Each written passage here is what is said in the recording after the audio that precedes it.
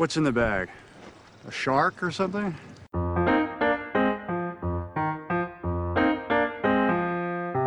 Put the bunny back in the box.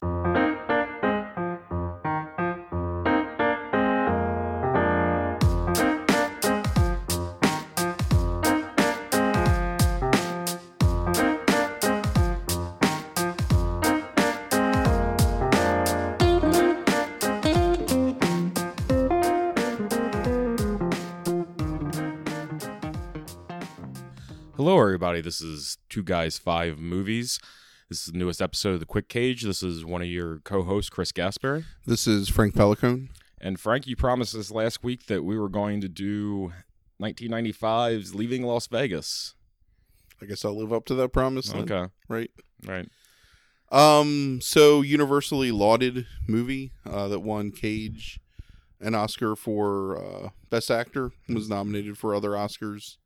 Won like a bunch of awards that year. I think Ebert called it Best of the Year 95, and like it was on a bunch of like decade top 10 lists. When I saw this movie in 1995, saw it like on its release, and I loved it. Thought it was a great movie. Mm-hmm. Have not watched it since. Okay. So when I saw it in 1995, I thought this was boring, dull. I did not think Nicolas Cage was any good in it.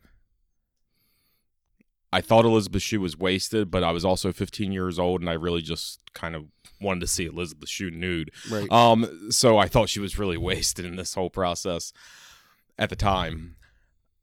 And I did not like this movie. And I have not watched it since, and I probably will not watch it ever again. So I'm really excited to hear what you think about this movie in 2020 now. 25 years later, Frank. You're only excited because I'm going to tell you that I think you were right in 1995, and I was wrong. Oh, are you? I think everybody was wrong. Is that what's going to happen here? So, I'm sure that most people have seen Leaving Las Vegas. Like, it was pretty famous, pretty popular movie at the time. When I saw it when I was, 18 years old, I guess I had no real idea of like what an alcoholic looked like or what a drunk looked like, and I just kind of took it at face value that like, oh, like here's this, I'm this pretentious whatever high school student. I'm pretty sure I was still in high school when this came out, because I think it came out in the winter of 95. I know it was definitely like snowy when I went to see it. This doomed like black romance, with this guy who's incredibly talented, but like can't get his life together, and this beautiful but like hardened and broken woman, and that was all real appealing to me. And man, is that shit just lame like today? And Nicolas Cage is like, it's the worst I don't know if he drank any actual alcohol in the filming of this movie. I think he's just like acting like a weirdo. I don't know. Maybe he was drunk sometimes, but like it's just bad, man. And he's like, he's not even like drunk. He's just annoying. Like, he's just like making weird noises and weird faces and hooting and like creepily coming on to people. And I don't know. So the overall premise of this guy who's like this really talented screenwriter who can't get his life together and gets fired from his job, but gets fired with like this gigantic severance check, is a really stupid story. And I guess this is kind of like semi-autobiographical by the guy that wrote the novel that this movie's based on. So maybe there's some elements of that stuff that's true, but Nicolas Cage doesn't capture him. And it's funny that like he won Best Actor, because I guess that nobody's ever been drunk and like knows what it looks like to like think like, yeah, like that's a good performance. Yeah, I don't get it. I mean, like, so I read, because I love this movie when it came out, and it was one of my favorite movies that year too. And I read criticism of it after I watched it again, because I was like, man, I just don't like this movie. Mm-hmm. And all the critics are like talking about like this like depth of humanity that Cage and Shue bring to their cookie cutter characters and raise them above like cliches, but they don't. They're just Elizabeth Shue's performance in this movie is fine. Like, she's good in it. I don't know, like, Oscar worthy, and she didn't win an Oscar, but she was nominated, but like good, like, and she's still just like, 90s Elizabeth Shue, which I think holds like a lot of appeal to most guys our age. But man, like Well, I'm just gonna be honest real quick. 80s Elizabeth Shue, 90s Elizabeth Shue, and 2019's Elizabeth Shue is all the same person. There's no difference there. Yeah.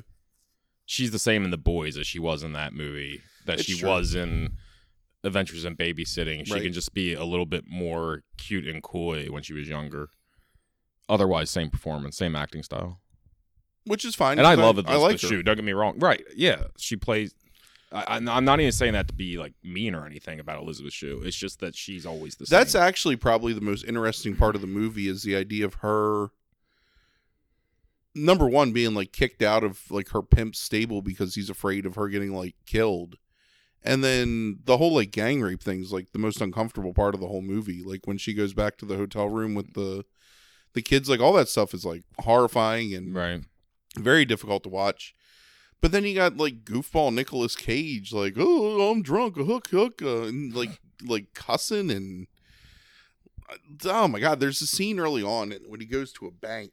I don't know if you remember this because it's been a long time for you haven't seen this movie, but Yeah. he goes to this bank and he's in line and he's like hollering at this woman about how he wants to like, I don't even want to say this, he wants to lick her vagina, but he uses like Mm-hmm. a rough colloquialism for vagina, and he's just sitting there going like, "Huh, I want to lick your," it's like, buddy, like you're just you know what it's like? It's no more effective of a performance than like Bobcat Goldthwait in like the late 80s. I mean, he's basically playing the same dude. He's about as pale, from my memory, as Bobcat Goldthwait is now in that movie. Yeah. That's how you signify that he's Well, they definitely make him look sickly. That he's a sick drunk is that he's pale. I mean, but he doesn't ever really lose like any kind of cognizance, or he just becomes an asshole. But it's not like a real like sickly pallor. It's no, he's just not tan. it looks like the makeup that they would do in Interview with the Vampire. Right. Yeah, that's good. I think that's probably would be a little classier. Probably like I don't know, Plan 9 from Outer Space is more apropos. Just I don't know. Like it's funny to look at these movies that are so like critically lauded and have some like distance of like perspective when you look back on them. I mean, when you think something about like we malign this movie constantly, but Crash, right, from whenever that was, like what is 2004 or 2003, 2005. 0405, I think, yeah. And just people like falling in love with that movie because you know it's about like race and prejudice, and it's got the same emotional impact as the end of fucking Dante's Peak or something. You know, or Right. What was Volcano, it I whatever always said movie about is. that movie? It was like it's like if you. What was it? It was that like the people that watched it like and already knew those lessons didn't need to watch it. And if you didn't know those lessons that the movie was trying to teach you, this movie wasn't going to teach you Right. those lessons. So the same thing is true for Leaving Las Vegas, because if you drink, you're already just like none of this shit's real. Right. And if you're not a drinker and like you're taking that as being like the horrors of alcoholism, you're not going to drink anyway. It's reefer madness for alcoholics. Right. It's true. Yeah.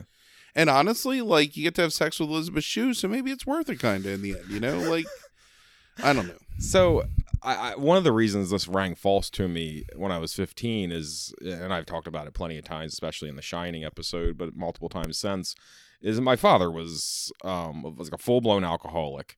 So I had a front row seat to see what alcoholism does to you. It doesn't, like, it makes you an asshole. It can. Well, can. it can make you an asshole. It depends on your 'cause personality. It does. It absolutely does. It emboldened and worsened my father's personality, who had that in him already, and it made it worse. Right. So he was much more along the lines of Jack Torrance, without the murder aspect, but in terms of personality, and it really made that worse. But I've seen a man sick from drinking too much.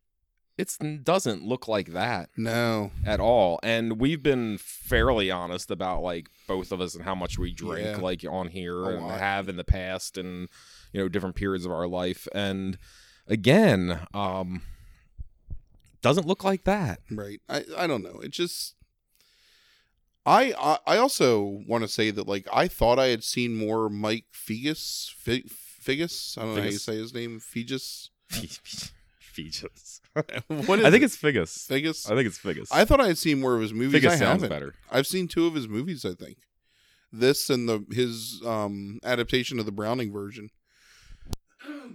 And honestly, like, not really that impressed. What else has he done? I don't know. He's got No. this huge filmography, and I'm reading. And I'm like, I don't know any Really? of these fucking movies. Hmm. Like, so So are there any performances besides Shoes that are in this movie? I mean, because I'm trying to have a hard time remembering. Most of it revolves around just the 2 of them, correct? Like there's not much I more mean, going on there. There's other stuff that happens in it. So like, Is there any other performances that are even okay?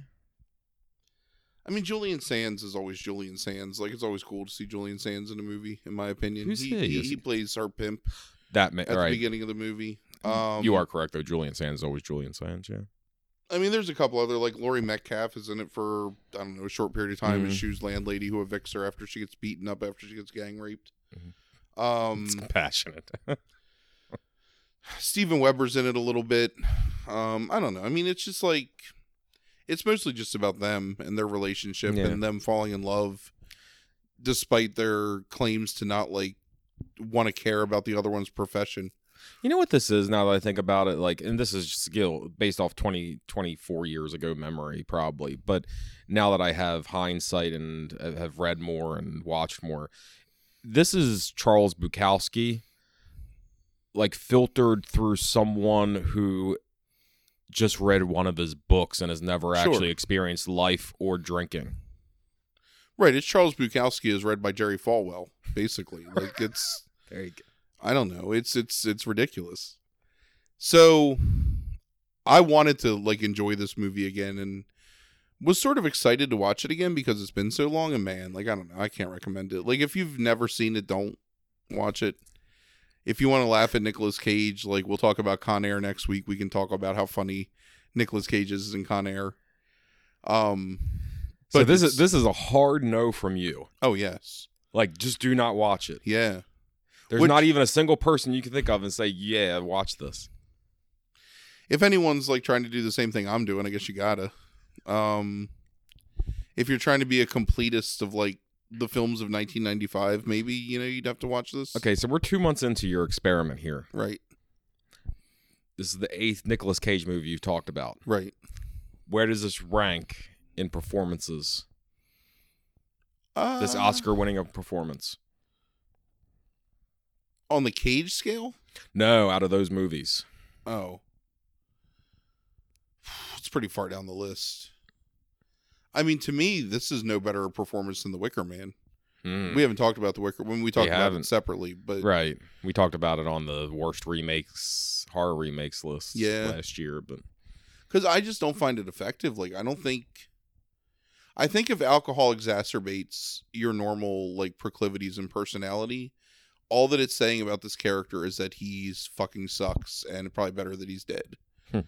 So maybe he succeeds there if like that's what you're supposed to take out of it. But you're kind of supposed to be like mournful and, you know, sad, but also kind of hopeful that his relationship, because that's the end of the movie, is her telling her therapist basically like, you know, I loved him, and like knowing him like made me better or whatever. And it's like, no, man, he's awful, and he's dead. Like, good. And I'm not trying to be. you probably got the DTs from having sex with him. I'm not trying to even be controversial in saying this, but from her life experience in that movie, Yeah. maybe it is the best thing that ever happened to Well, her. maybe. If it stops her from being a prostitute, although you don't get the impression that that's the case. And he's dead anyway, so it's not like she can go have a life with him. Right. I mean, I think it was reactionary because it was one of those things where, I mean, and that's 95 has a lot of great movies in it. It's one of those things where like, here's this controversial topic that we can pretend to care about to look like Hollywood is just more than, you know, Bad Boys 2 or whatever. And we'll give an award to it, nominate it for a bunch of awards just to show that we're, you know, better than just entertainment or something. I don't know, but it's just it rings. You see it as like some kind of virtue signaling yeah, type it just thing. rings false. It's just terrible. I don't know. Right. Anyway, Okay. Con Air next week. So Con- excited to talk about Con Air. Yeah. I'm very glad to hear that my 15-year-old mind could see through the bullshit of that movie. I am not glad that the reason Oh, and it looks like shit I too. could see through that movie is because my father was a drunk asshole. But I'm still pretty pleased with myself right now. Yeah, it also looks like garbage. Like, it's not a very well filmed movie, in my opinion. Like, it's very grainy and I remember it being not grainy. like good grainy. It's like Not 70s grainy. No, it's like, I don't know if it was filmed on film. I'd be curious, like, how the production wise, like how they filmed it. It kind of feels like early digital video production, kind of like I can't imagine that in 95 though. Yeah, it feels like that's way I don't too early. That could So be maybe the it's case. just the cinematography is to make it look like washed out, and I don't know. Yeah, possibly. Anyway, Okay, so thanks for listening. If you want to hear about some more 1995 movies, go ahead and listen to episode 67 of the traditional Two Guys 5 Movies podcast, where we're going to be covering the top 5 foreign films of 1995. Other than that, thanks for listening to The Quick Cage. have a good night.